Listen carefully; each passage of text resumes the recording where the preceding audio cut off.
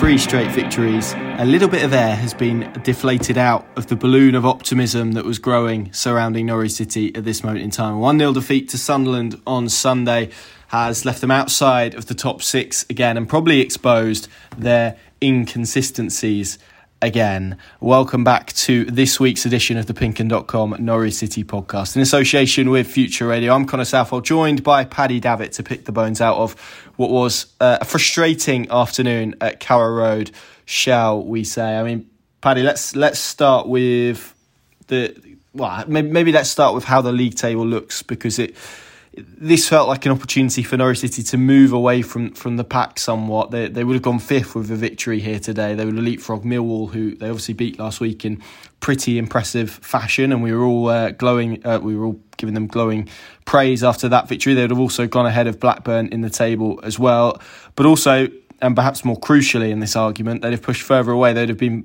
4 points from West Brom, 5 from Coventry in 9th, even more 5 from Sunderland, or even more than that because they picked up 3 points this afternoon. But certainly a bigger gap to Sunderland in 10th. Angus Gunn spoke after the game about the fact that when these opportunities arrive, it feels increasingly like Norwich City fail to take them. Have we seen a reason today as to why Norwich City are where they are in this table, that inconsistency that we keep seeing from this group of players? Because I think if they've proven one thing over the course of this season, is that you absolutely cannot hang your head on cannot hang your hat on them to produce a performance.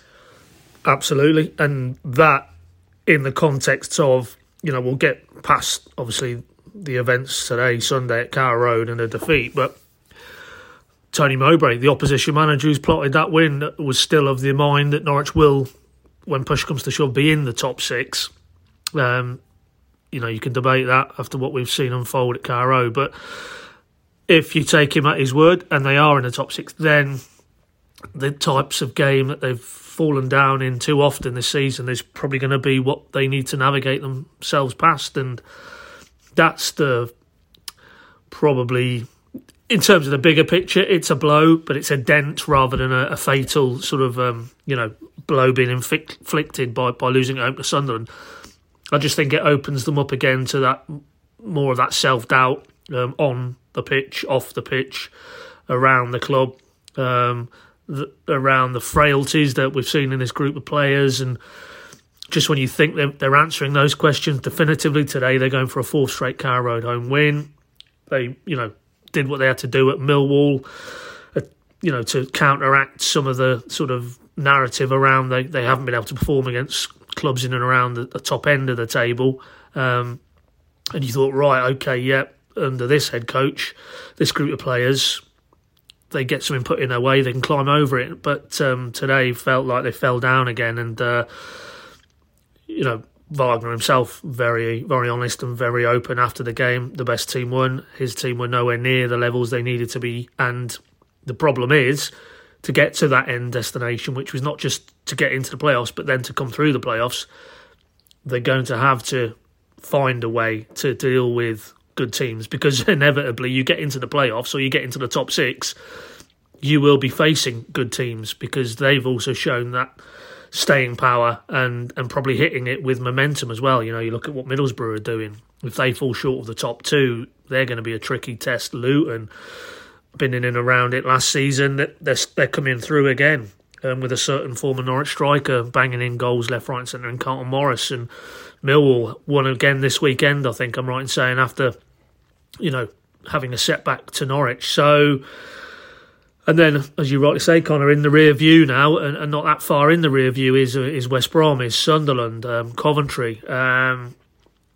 It feels like if you're not picking up points now at this stage, whether it be a draw or a win every weekend, you're losing ground, and your margin for error gets narrower and narrower. So, yeah, I guess we have to separate out the status in terms of the table and what this result means for that, because it isn't terminal by any stretch of the imagination, but it's the feeling around it, and those feelings that you can't kind of shed when you see Norwich turn in such a laboured, sluggish, lethargic display as they did against Sunderland, that maybe this group isn't going to be good enough in the final analysis, and maybe we are going to be back at that, which we feared, certainly when Dean Smith left, a summer of upheaval and a summer of transition and summer of surgery required.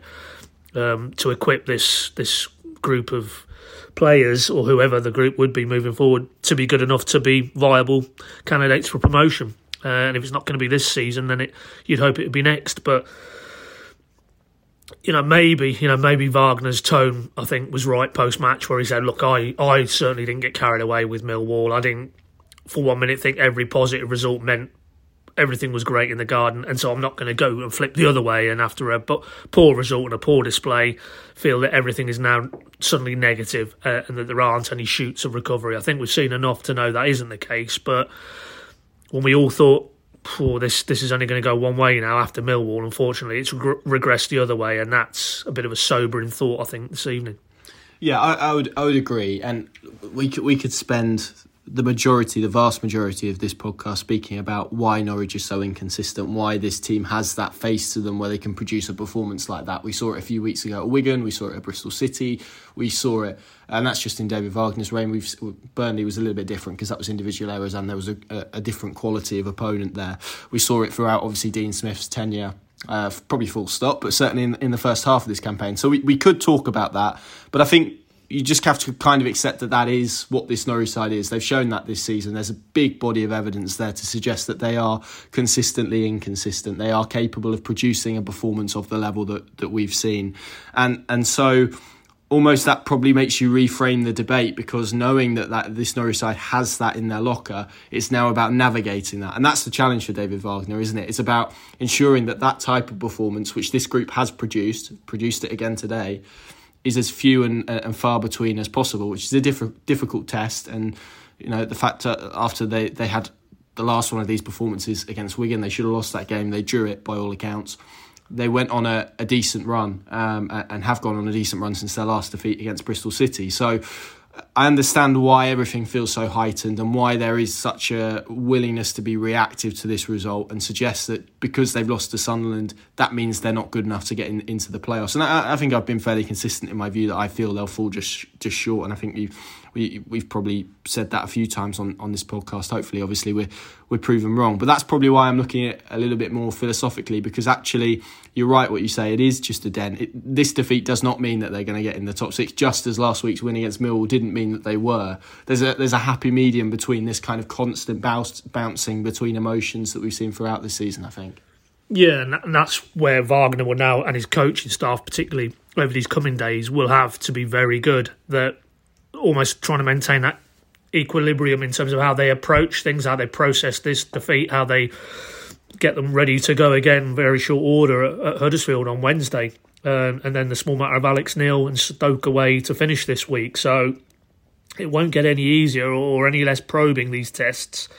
And the fact that, over the piece, 10 league games, I think we are now into the Wagner reign, 6 wins, a draw and 3 defeats, if I'm not mistaken. So overall, the trend there is positive. That the curve is upward. The points tally is a very decent haul, and replicated over these final 10 games. Is it now? I think that will get him in the top 6. I'm pretty sure, because ultimately, Luton, Millwall, Blackburn, they've all exhibited, these kind of ups and downs. I'd say it's only Middlesbrough really outside of the top 2 who have shown that real consistency over a long period of time, and even they had, they've had the odd result mixed in there. But I don't think for a minute now that we're going to see a Luton, a Millwall, a Sunderland, a Coventry, a Blackburn go on an unbroken winning run between now and the end of the season. So yeah, it isn't. I don't think today would indicate that Norwich aren't capable of getting in the top 6. It's if they got into the top 6, are they equipped then to really handle in sudden death football the challenge that Tony Mowbray and his coaching staff were able to deconstruct, which is essentially, as Burnley did, tried that high press, and Norwich, well, it was graphically imploded for me in the first 25 minutes. The Zara McLean access, which has been so good in certain types of games, wasn't able to handle it. The energy, the intensity, the vigour that Sunderland set about it in that area of the pitch. That then meant the back 4 were worryingly exposed. You had Max Aaron's really tough afternoon against Jack Clark, and the two centre-backs, as was proven by the match-winning goal, they weren't able to go and lock on to their respective opponents. Even Yanulis, I felt, struggled with Patrick Roberts, who looked a different Patrick Roberts to the one who was here in that loan spell a couple of seasons, 3 seasons ago or so.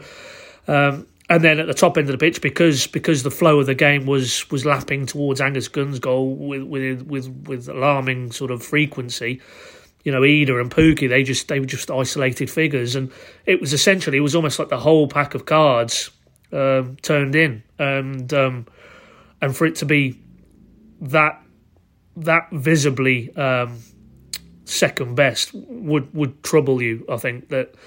Is there some fundamental flaws now in this Wagner tactical template? As much as we've praised him rightly for how he's marshalled his players and how he's picked the right players for the right games over the entirety of these 10 games, against Burnley and now against Sunderland, both of them at Carrow Road, obviously.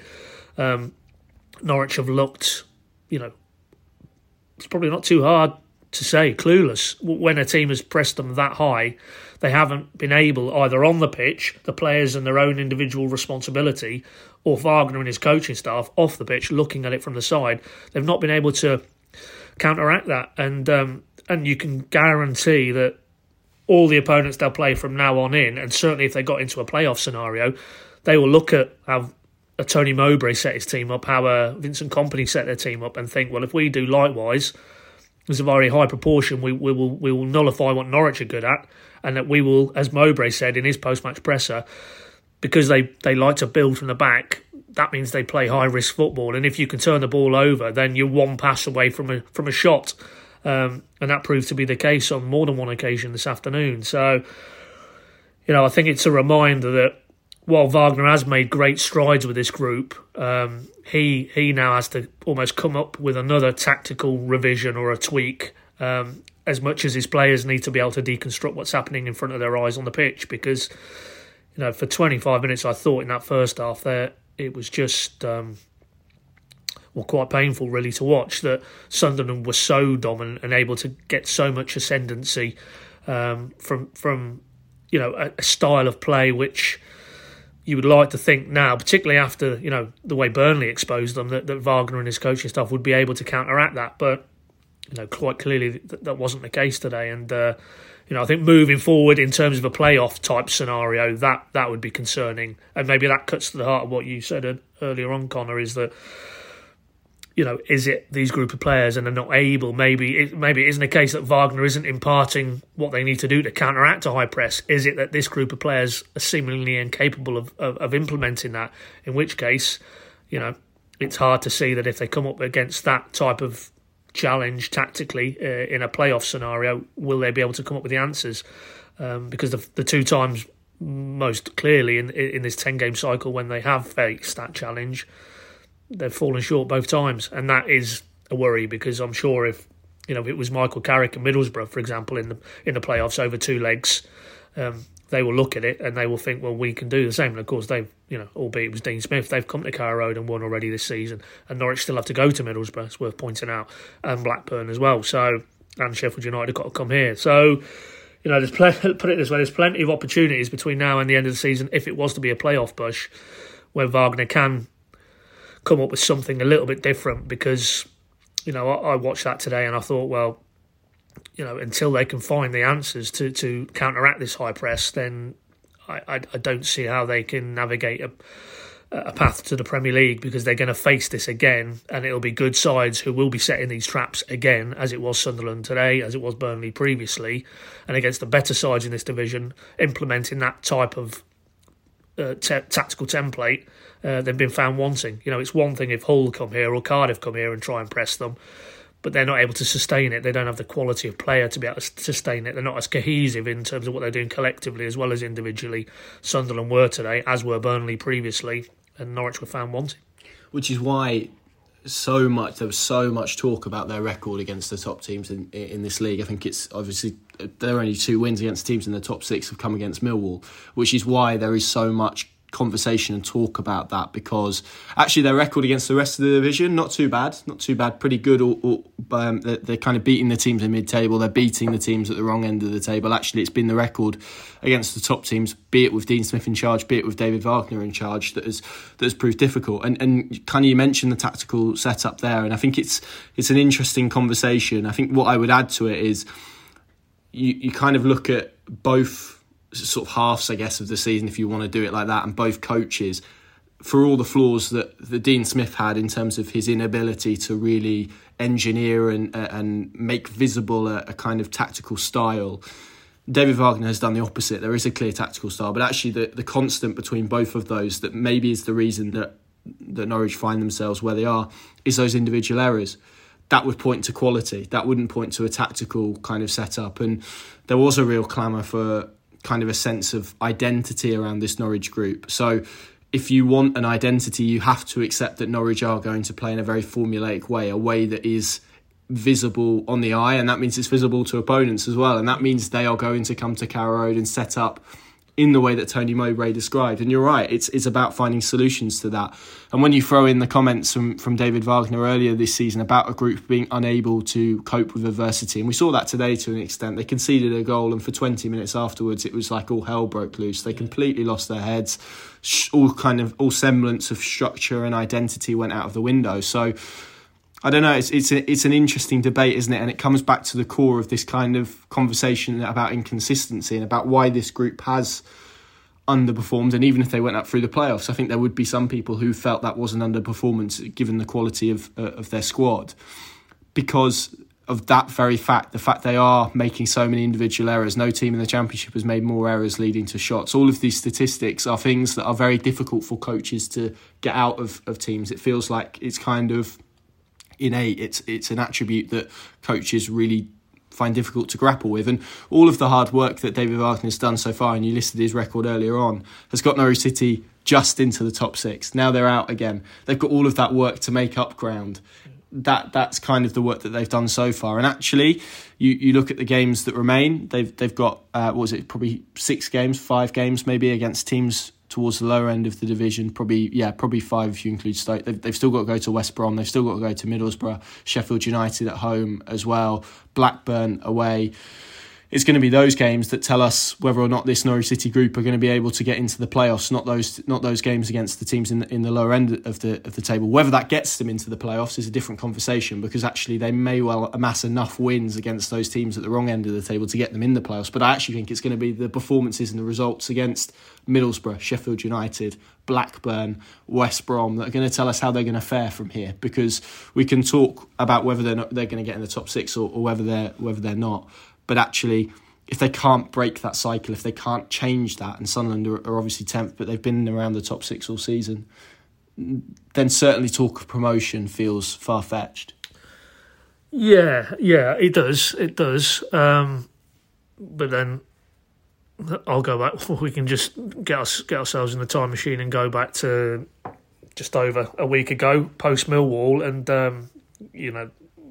most people's worldview of Norwich would have been, after that, almost without being arrogant, that the top six was a done deal, and now it was just building that momentum to hit those playoffs with the go forward thrust that you tend to associate with the teams who come through that successfully and go all the way and finish it off at Wembley. So again, it's kind of veering between these two contrasting extremes of emotion, which we can do in the media and the fan base can obviously do as well. But Wagner particularly, and those players especially, that they need to, if they can, detach themselves from that. And of course, they'll need to debrief this one pretty swiftly, given the turnaround to Huddersfield Wednesday. But they and it might even be now, as I think about it, as I'm talking here, that you get this game out of the way, you get Stoke out of the way, and then it's the international break, isn't it? If I've got my dates right. So, and that's a 2-week window. Now, if 4 from 6, ideally 6 from 6, then you get yourself to that period, and you're either. I would even say they don't even need to be in the top 6. I think as long as they get enough in of or a around, return. in or around. If you were within touching distance of the top 6, what I'm saying is that you could then get to that 2-week period, and then Wagner would have an opportunity then in his own mind with his coaching staff to freed from the cycle of games and training for games, almost plan this ahead. Okay, well, we've been found out in this game here today. We were found out very similarly against Burnley. What can we come up with now in that 2-week window? Almost a brainstorming session, freed from the cycle of having to sort of win games to make up lost ground or just to maintain your position. To equip this group of players that we can actually implement in the time that's left at the other side of the international break, to try and break this cycle that they feel they're in, that they take a step forward, they get pulled back, they take a step forward, they get pulled back again. And if they're not able to sort of come up with something, then it is very hard to feel that when push comes to shove, and even if they manage to get themselves into the playoffs, that whether it was a Sunderland or a Luton or a Millwall again, or heaven forbid for me a Middlesbrough, Blackburn as well, that can you see this group of players prevailing over a 2-legged semi-final or a one-off game, and over the entirety of the 10 games that we've seen under Wagner, they'd have a good go. They'd give it everything. But have they, when it really comes on top? And that was a very good point you made there, Connor. That when they fell behind again for 15, 20 minutes, the wheels came off. And there's experienced players on that pitch today in green and yellow, and they wasn't able to get hold of that game at all. They were run ragged. The shape was all over the place. The gaps between the players, the different individual units, the defence, midfield, forward line, and that's not a streetwise Sunderland. That was a very young, high energy, high intensity Sunderland, but still not. It wasn't, to contrast that with Burnley. It wasn't Premier League grade, been over this course and distance, the Ashley Barnes type players. Roberts, those type of players. But Norwich still were looking like they were just clinging on at points. And if it wasn't for Angus Gunn made a couple of stops there, then the game could have been over and done with by half time. And you just think, in a play, we keep talking about it, and again, we're not assuming that they're going to get there. But if it was a playoff scenario, in a 2-legged semi-final, you're going to be taken into some deep water at some point in those 2 games. Can this group basically keep their head above water, to butcher this analogy, and basically come through that and impose themselves on the opponent? And the evidence, unfortunately, is racking up the other way, that even under Wagner and everything that he's brought to the party, that Dean Smith was lacking in terms of leaving a positive imprint on this group of players. Would it still be enough in these sort of scenarios, particularly when there is no tomorrow? If you get to the playoffs, it'll be over, and it'll be game over. If they fall short as they did against Burnley, against Sunderland. So they're playing under stress now. That's the other thing I'd say. They're playing under stress, partially because they had to make up ground, but also because that there's other clubs trying to mount a run, and all. I mean, Tony Mowbray was very keen to dismiss that. He basically said they've got 52 points now as it is, and that's them safe from relegation. But you can guarantee privately he will think that if Sunderland get on a good run, they can make a little run for the playoffs, and if they can from their position, then all the clubs above them, including Norwich, will be in the same boat. So that brings a stress now that, as much as Wagner again reiterated it after today's game, look, it's about performances. With performances will come results. With results will come the league position, i.e. they'll all take care of themselves if they get the performance. But unfortunately now at this stage, you are going to have to continually be looking at where you are in the league standings, where you are relative to other clubs, what runs other clubs are mounting now, because it will swiftly get to the point that they'll run out of games and they'll run out of opportunities to put the performances together to get themselves into the top 6. If they can't get past the type of challenge that Sunderland have set for them today, and just come through it. I mean, just roll with the punches in that first half, get in at the break, level at worst, and then, Wagner can get to work at half-time and deconstruct it, and they come out better. But even, if we move it on to the actual way the game broke down today, second half, how busy was the Sunderland keeper? I don't recall him having to make too many saves. If anything, the best save he made was the Max Aarons one near post, which was in the first half. There was one from Pukki, a pretty tame volley from a Yanulis cutback in the second half. But other than that, criminally underworked from a Norwich perspective. And so again, it's almost as if they were still reeling individually, collectively. They couldn't clear their heads. And yes, they, of course, had a bit of a go second half, allied to Sunderland clearly getting into more of a protective mode and retreating back towards their own goal. But they didn't have to work that hard, really, to preserve that win. So, that is concerning, that almost the psychological element of this, the bruise that is left on this Norwich group of players when they suffer an adversity against a very good team who are able to press home that advantage, in contrast to maybe Hull or some of the other teams who've given them uncomfortable moments, but Norwich have prevailed. Those questions aren't going to go away until, and maybe it's a good thing that you've touched on it already, Connor, that it is Blackburn, it is Sheffield United, it is Middlesbrough, because if Norwich can find a way in those type of games against that type of opponent, then maybe they'll start to answer these questions, as they had started to do in terms of the Carrow Road form or dealing with adversity, playing against sides in and around the top end of the table. They'd started to shift the narrative, but unfortunately a result like Sunderland and the manner of the defeat as well, in terms of how they've performed, those questions come back again, and they will persist until we see some tangible evidence against the top sides in this division that, no, hold on, yep, we're starting now to see that when push comes to shove, you can almost rely on this group. And unfortunately, I think Sunderland again today has underlined for me, you can't definitively rely on this group to come through the type of test that they will inevitably face over the run-in, but more pertinently, if they get there, the playoffs as well. Yeah, and the frustration for me today was the goal. Actually, before that, they weren't doing exceptionally well. I think that would be a stretch, but they were doing okay. They manufactured, you mentioned the Aarons chance. They had quite a bit of the ball, quite a bit of territory. It didn't warrant the response that we saw, which was just total chaos and a real erraticness, and they had no one who was really grasping it. And actually, probably what it needed was just to say, okay, yep, we've conceded. Let's keep going with what we're going. Maintain the structure, maintain what they were trying to do. And it was just like they lost all sense of where they were and who they were and what they were trying to do. It's so utterly bizarre, but equally, as it affects them adversely when they concede, it also affects them positively when they score, when they have a moment like that. And it feels like then they really push the accelerator down in moments. We saw that probably last weekend in the patch between the second and the third goal at Millwall.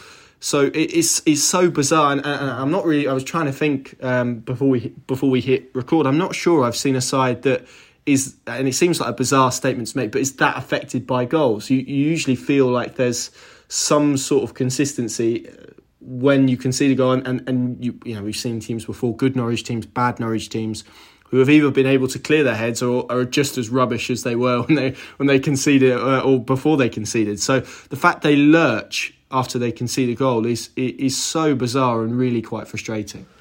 And again, it goes back to something that Wagner had identified and then went public with it after, probably was the Burnley game, I can't remember exactly, but this feeling that he very early on has obviously detected from observing them at close quarters in training, in games, that, when there is an adverse situation, that they're not able to handle that, and that for me is surprising, because there is the core group of the Hanleys, the Aarons, even Krul not playing, but still in and around the group, in and around the change room. McLean, Well, look at the spine of their team: Hanley, Gibson. I don't know off the top of my head how many championship appearances they've got. Yeah. Kenny McLean, Temu Pukki. You should have enough experience in that side just to settle things down when you concede a goal like today. And it probably didn't warrant the reaction that we saw, where it went nuclear, basically, in terms of their performance levels. And the point is that I know the last two times at this level they've won the title, but by no manner of means did they have everything their own way on both of those ascents. There was It was a really good trait, wasn't it, of Daniel Farkas' last title-winning side, that they were able actually to stare adversity in the face and come through it. I remember games away at Rotherham where they won that, where they were really under the cosh. There were probably loads of examples that we could list that I won't, but they were a really capable group. And actually, you look at it, the core of this group isn't too dissimilar. A lot of the players are the same as that group. Exactly, that's what I'm saying. The actual personnel. Now, of course, they've had a couple of scarring brushes with the Premier League interspersed with those successful spells in the Championship. But do you inevitably have to draw the conclusion that what's gone before this season has allied maybe too, now I think about it, that it maybe those Premier League bruises, maybe they haven't healed, definitively. Is it a confidence thing? Is that? Yeah, it might be, because they come off a season where you're pounded week in, week out, it felt like. You're told you're not good enough, you're told you're a bit of a laughing stock, you're a bit of a joke, in certain quarters. We all know what the narrative that sprung up around Norwich, certainly the second time round in the Premier League. You'd have to have pretty thick skin not to have heard that, or not to have felt it, or not to have let it pierce your bubble, as it were. Even though at this level of the game, these players should be used to that. Comes with it that sort of scrutiny and the amplification through social media nowadays increasingly. But is it there? Is it always there subconsciously? We're getting into quite a deep discussion. We're definitely not the right. No, we're definitely not the right. No, we need that Matthew Said, the chap who's he's sort of the brain and the sort of psychological elements of sport and elite performance. But that has to leave a scar or scars. And then for me though, that is one thing you can't dispute that anybody who was part of two pretty bruising Premier League campaigns, it's got to have some impact. But it was this season. It was we're going to come back strong. We're going to be, in the front rank. We're going to be one of the promotion favourites for automatic promotion. And we all know how it played out. That we got to the point where not many days before Christmas, the previous head coach is being told volubly by quite a few supporters at Carrow Road for that Blackburn game that his football isn't particularly good, and that's being polite. And more toxicity then at Luton on Boxing Day, which was eventually when the curtain fell on that head coach and paved the way for David Wagner to walk through the door. But the coach has changed, but the players are still the same, give or take. Yes, okay, they made one or two changes in January in and out the door, but essentially it's the same group of players. And if they've had to kind of deal with all that's been thrown at them this season, then, as much as it felt a very positive turning of the dial under a head coach who really got that need to bring everybody back together and almost, get the super glue out and bring the fan base back towards the players and the players closer to the fan base. And while there's a hell of a lot of good work been done in that area, when you get in these very stressful situations of these type of games, back end of the season, every game counts now. Against teams who maybe harbour similar ambitions, who aren't going to give you anything easy, when push comes to shove, do these self-doubts sort of rupture to the surface again? And we see it in these phases like falling behind today and what happened in the immediate aftermath, that they just looked... It was almost panic. It was almost panic, really. I'm typified, and I don't wish to single him out, but Ben Gibson in his own box, playing the square pass behind Grant Hanley, and it rolls out over his byline for a Sunderland corner. I mean, you just can't fathom that an experienced player would commit that type of error, but it was symptomatic of just a scrambled collective thinking, and that doesn't bode well for inevitably the stressful situations they will find down the stretch now, when they will need to peer inside themselves, and then as individuals and as a group need to find the answers. And it felt like Millwall was a bit of a watershed moment, but a week on, we've been pulled back into a sense that maybe there is work to be done, and whether Wagner, having identified it clearly because he flagged it, whether he feels now he can get back inside these players' heads and find the answers between now and what's left of the season. Who knows? Time will tell. But as I say, I think the more I think about this now, if they can navigate Huddersfield and Stoke and add some more points, and they're still kind of in or around or slightly better than the situation they're in as the league table looks this evening, then those 2 weeks, they could be pivotal, because obviously when they resume, I think it's Sheffield United at Carrow Road, I mean, what a massive game that would be. From there on, there's no margin for error, really. It has to be full throttle, because if they fall short in any of those games down the stretch, you fear it won't be too long before the game is up, and then it will be, unfortunately, what we feared it would be when Wagner first came in, which is a rebuild job. And that would be disappointing if it just sort of tailed off a little bit, or tapered off from where we felt we were after the Millwall game. But, such is the Championship. Highs and lows within the space of, 90 minutes, basically. Yeah, and this all links back to my first point, really, and particularly what you said there about this group of players, because that's why I didn't really want to spend too much time speaking about, why is this group so inconsistent? Because I think you've explained the reasons there, I think, really, really well. I think we just have to accept that it's part of their makeup, because they say 10 games left, we're going to have to accept that there's going to be another performance like this. There's probably going to be another 2-3 performances like this down the track.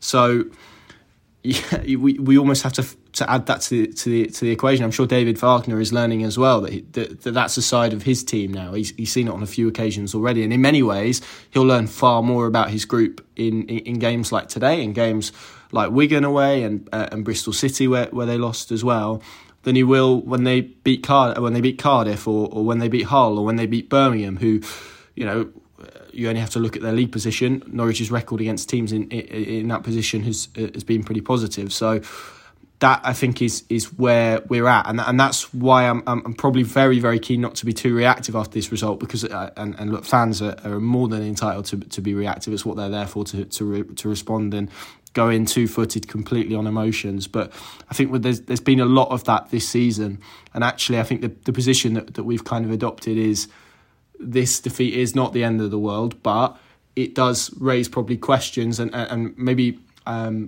those questions reappear is maybe a better way of saying it, because they're questions that have persisted throughout this season, and the body of evidence of this group shows that inconsistency. So there's kind of no point us discussing why that is the case or how David Wagner turns it around, because we've seen 2 coaches try and they haven't been able to. I think we're now, and again, we've alluded to this a few podcasts ago, you're at the stage where it feels like it needs something bigger than that.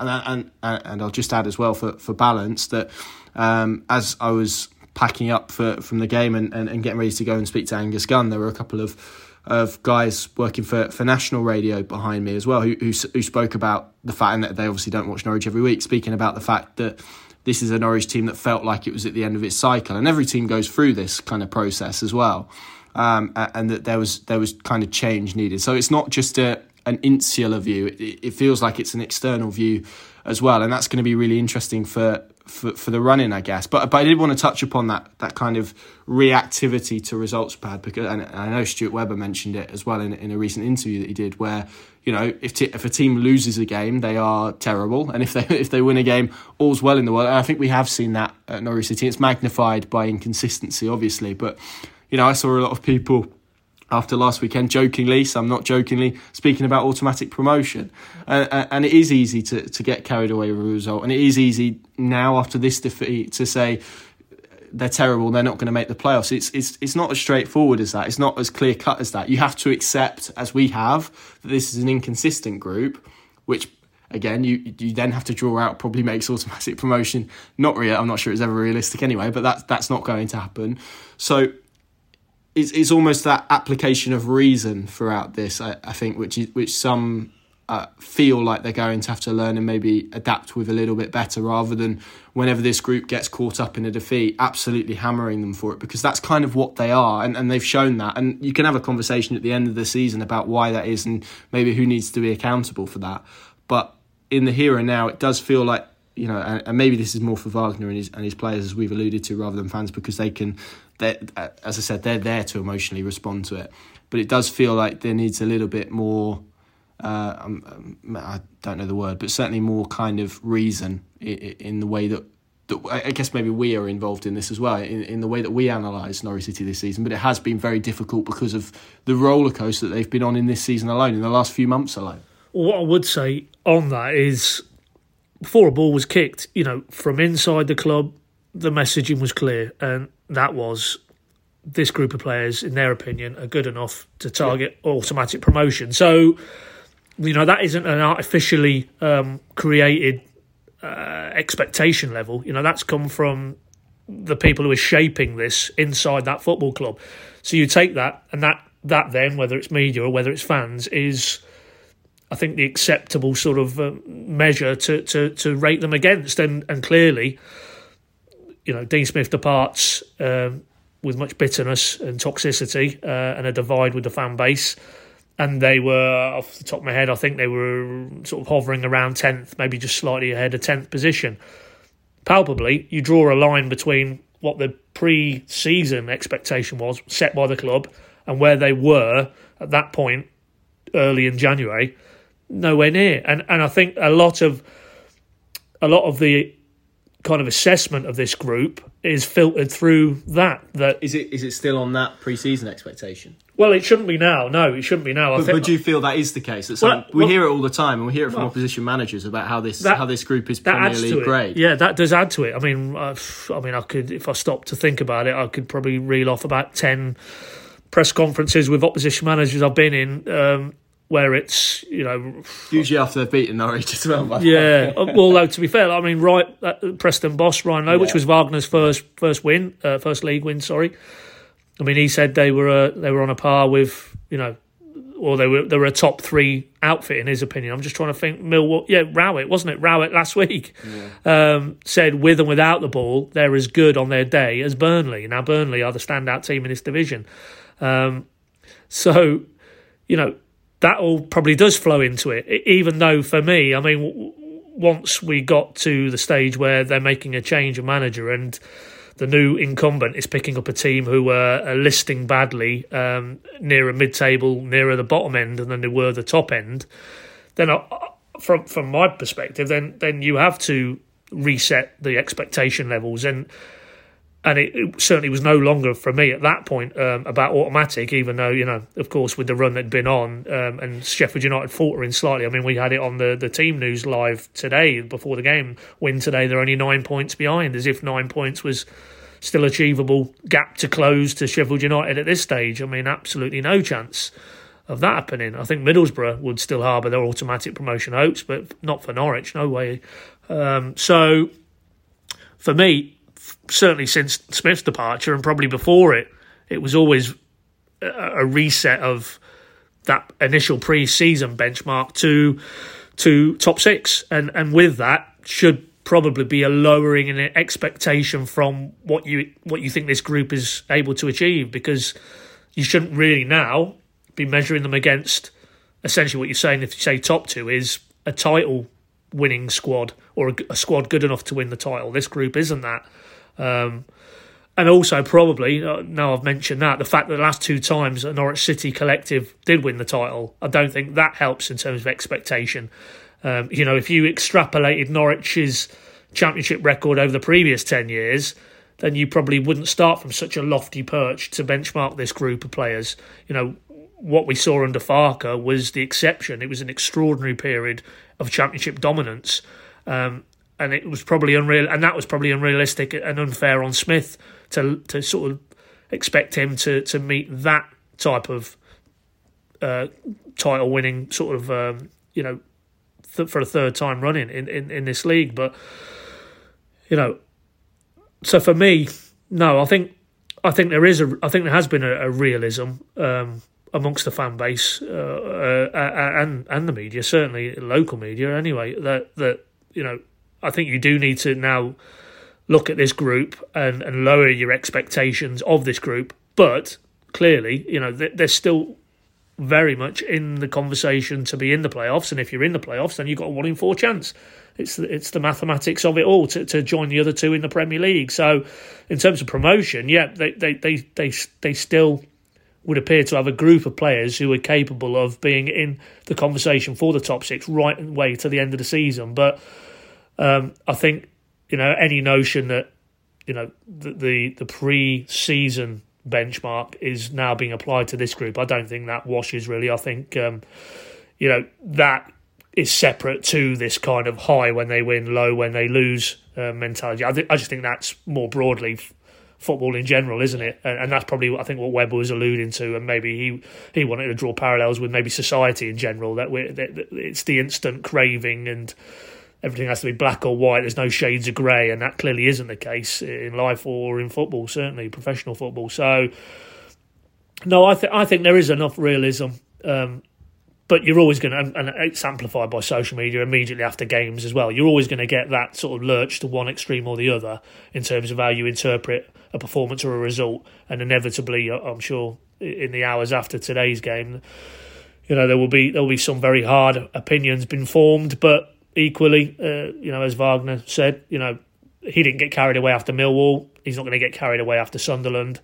And I guess it's just maintaining that balance, as hard as it is, whether it's players, whether it's head coach, whether it's media, whether it's fans, as hard as it is to do, that's basically where we are now. That, there are flaws in this group. We've seen them again today, and you have to accept that, but hope that over the entirety of these remaining 10 league games, they're counteracted by the good things, which inevitably there are in this group. The good individual players they have when they're on it. They can score goals. They can score goals. They have goal scoring potential. They can, although it didn't look like it in spells today. They can defensively show themselves to be fairly robust as well under Wagner. So, I think it's a case now that the realism is there, but you just hope that the good outweighs the negative. And if they get that sample right, that will be enough to carry them into the playoffs. And then you're just hoping it all comes together. But it does still feel a little bit more hope than expectation that that's going to be the scenario that's going to unfold over these next 10 league games. Yeah, and just to be clear, I'm absolutely not blaming supporters for that. I think it's completely natural, and you can only respond to what you see on the pitch, right? So, but I think that, as we alluded to earlier, there's been a nature of that in their performances, that when there are lows, they have been low themselves. When there are highs, you can see visibly them growing confidence, and maybe that is wider issues about last season and about the scarring that it created. And just because, certainly in terms of fans, just because they're being asked to lower their expectations of this group, I don't think that means that they need to accept that or not have an anger about that or not have a willingness for some accountability as to why that lowering has happened. I think those are all still very pertinent and real questions.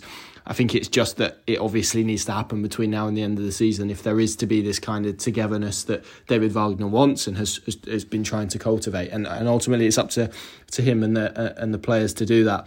Let's look ahead to this week then, Pat, because we've kind of touched upon it. I don't know why the idea of Huddersfield in midweek, Neil Warnock, team battling relegation, scares the life out of me, to be honest. Then I don't know why, and Norwich may well come through it, but then Stoke at the weekend, Alex Neil, they've just come off the back of beating this Sunderland team who are here today 5-1. They obviously beat Blackburn as well 3-2. They went 3-0 up over them, so they're running a little bit hot at the moment. I don't think this is perhaps as clear-cut a two games perhaps as maybe some people and certainly maybe even the league table would suggest it may be. No, I mean, I didn't see anything other than the result against West Brom, but apparently Huddersfield were a little bit hard done by there, wasn't they? I think they should have had a penalty, but if you've got Neil Warnock, I think you should have had a penalty every game. Yeah. But, I mean, it feels like quite a tricky couple of games now. And it would have been anyway, but off the back of this and how this will have to be managed and come through the other side, of course, there's the Wagner factor going back to Huddersfield for the first time. I'm sure he'll get the reception he should be afforded for what he did at that club. In contrast to Daniel Farke, if you could say too unexpected, certainly the first time around in the Daniel Championship promotions, but unlike Daniel,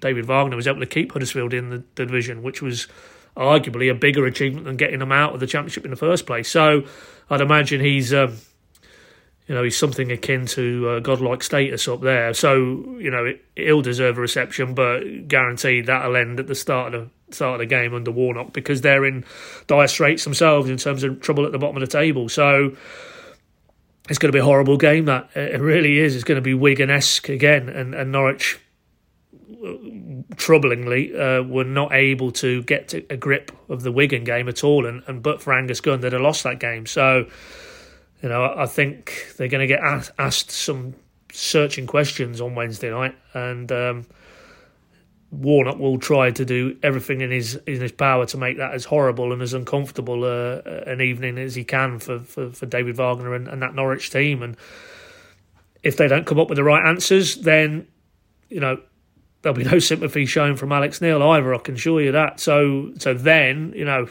let's not try and finish on a downer, but if you're limping into the international break and you've not won any of these 3 games,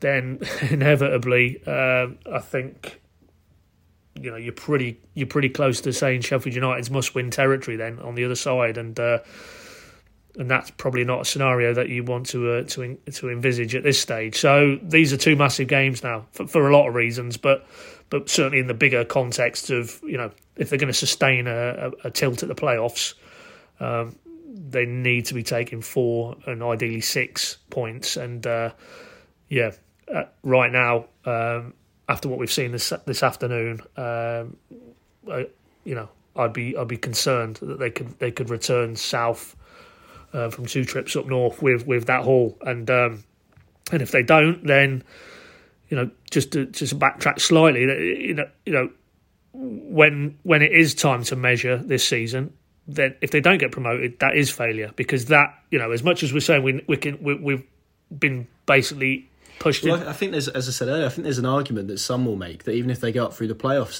that's a failure to an extent. As harsh as that, maybe a slightly watered down version of failure. But there is that argument given the benchmark that was set on this group, which was top 2, really.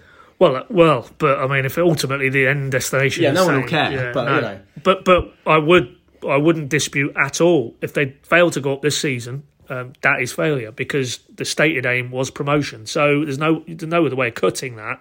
And that's the problem, isn't it? When you make things, you spoke about black, white, and grey, but when you make it as black and white as that's the problem. That is the problem. Sometimes you're going to finish on, I don't know what would be the worst of black and white on that. I'll let people decide. But whichever end you fall of that, if you don't do it, you kind of open yourself up for criticism. You do, but then that's kind of almost. They would turn that to be, this is our aim, we're going to be bullish about this, we're going to come out on the front foot. The response to relegation, you don't really want to, we'll have a go, and if it comes off, all well and good. I'm sure your fan base want that messaging, that positive messaging, that we'll do everything in our power to equip that manager with the squad of players that we think are good enough to do what we did 2 times before, the last 2 times in this league, if not win the title, but certainly get promoted. So I think they had to. I don't see any other way that they couldn't have come out and said that, because that was the expectation level. They'd spent considerable sums of money. Didn't happen in the Premier League for them, but we all felt, were coming back down a level with a group of players who should have been good enough, for my money, to be better than 7th in the table as they are this evening.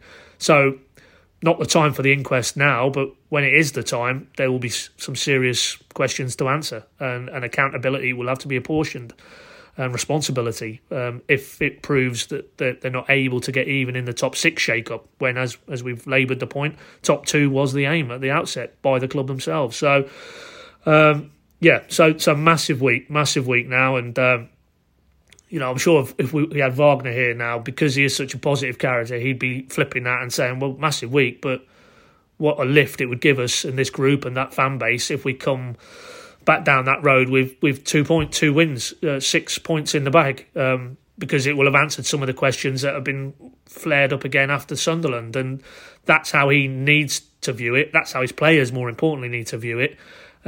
It's an opportunity now.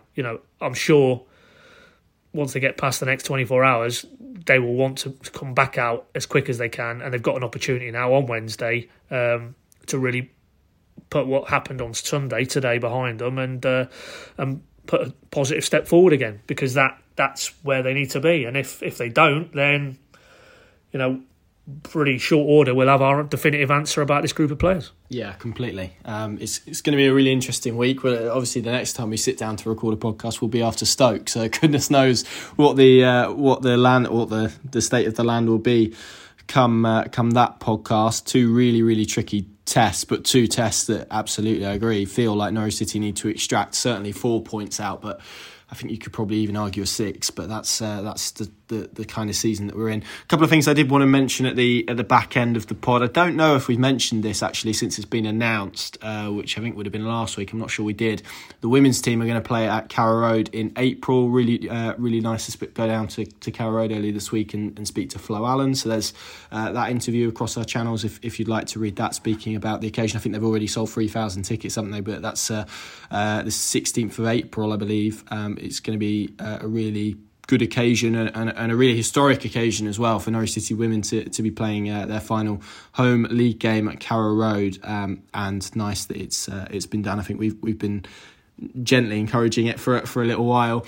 But the other thing I wanted to mention is obviously the sad news, and we had a moment's applause at the game today about the death of former Norwich City chairman Robert Chase at the age of 84 last Friday. It was eventually was confirmed on Monday, wasn't it? Tuesday, I think. Yeah. And I think there's been a lot of reflection. It's interesting how things can get judged, maybe with the beauty of time, which maybe haven't been there. But I think it's 3 top 5 finishes, obviously a historic European campaign, a Bayern Munich win, redevelopment of the City stand, the transition from Trous to Colney. I mean, there's a lot of achievements packed in there. Obviously, it didn't end, and you have to recognise all of the controversies as well. And there were plenty of controversies with Robert Chase. Even he's not my era. I wasn't born when he was in charge of Norwich City, but he is a name that is absolutely kind of threaded in the Norwich City history, isn't it? And always will be a really colourful figure, whichever side, I guess, of the fence that you sat on. But those achievements you just cannot argue with as an era of time from a Norwich City perspective, even with the maybe controversies and the way it ended, which, it's fair to say is often the way it ends for figureheads in football. It's very rare that figureheads leave a football club and it all being very amicable. No, but I mean, you've listed the achievements and some of the things that didn't go in his favour. But what a body of work! What an indelible mark he left on that football club. And I guess it depends which side of the fence you want to sit in terms of his longer term legacy. But the people who I've spoken, obviously before my time as well, but the people I've spoken to who were around at that point, one thing they do sort of agree is that whether you agreed with what he did in certain situations, you didn't agree, he always acted, in his view, in the best interest of the football club, and that's surely all you can ask from the people who are the custodians of the football club. And to bring it full circle, the two majority owners who have been at the club for 25 plus years now. Again, if they, and it's entirely plausible, obviously, because we know the whole situation in terms of the changing, ever evolving sort of shareholder dynamic with Mark Attanasio and his group.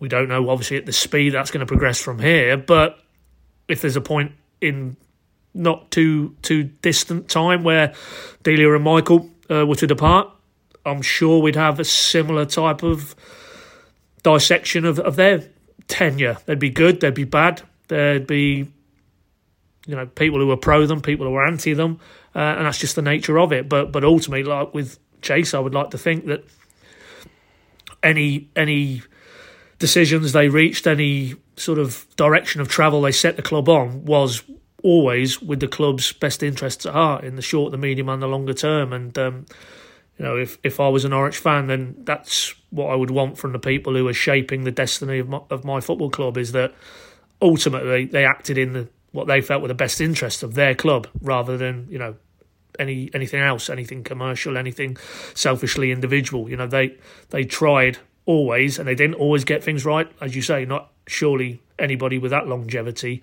certainly in football, are not going to get everything right. But you cannot argue with the longer-lasting legacy of the Chase era, and I'm not even talking about on the pitch. I mean, what would they give now for 3 top 5 finishes in the top division? I mean, that's just a period in time that if he wasn't around at that point, you can scarcely believe, given the struggles they've had in recent years in the Premier League, that was even a thing that happened.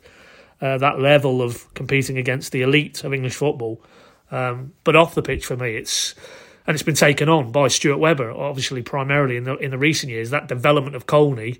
But without Chase, there isn't a Colney, and the parcels of land that he purchased in and around Carrow Road as well. the astuteness of him as a businessman, I don't think you can underestimate. And of course, he didn't get everything right, and there's plenty of fans who would tell you, that his legacy was forever tainted by how it ended. But ultimately, as I say, I can only go on the people who were around at the time and who now, maybe with the passage of time, can accurately place his achievements in their proper historical context. And I've not met anybody since the sad news of his passing who felt that, on balance, his legacy will be a good one for Norwich City. Yeah, absolutely, and obviously we would like to extend our condolences as well to his family, his children, everyone who knew him, his friends, and whatnot. And it was a lovely moment of applause that he got at Carrow Road, even as you mentioned, despite maybe some of the controversy that is often associated to his name. So there we go. Big week ahead for Norwich City. We will of course be at Huddersfield, we'll be at Stoke as well, and we'll bring you the next edition of the podcast after that game against Alex Neil's side. Feels like a big week. Goodness knows what Norwich City we're going to get, but it's not going to be dull, I don't think. Thank you very much for listening, and we'll see you again very, very soon.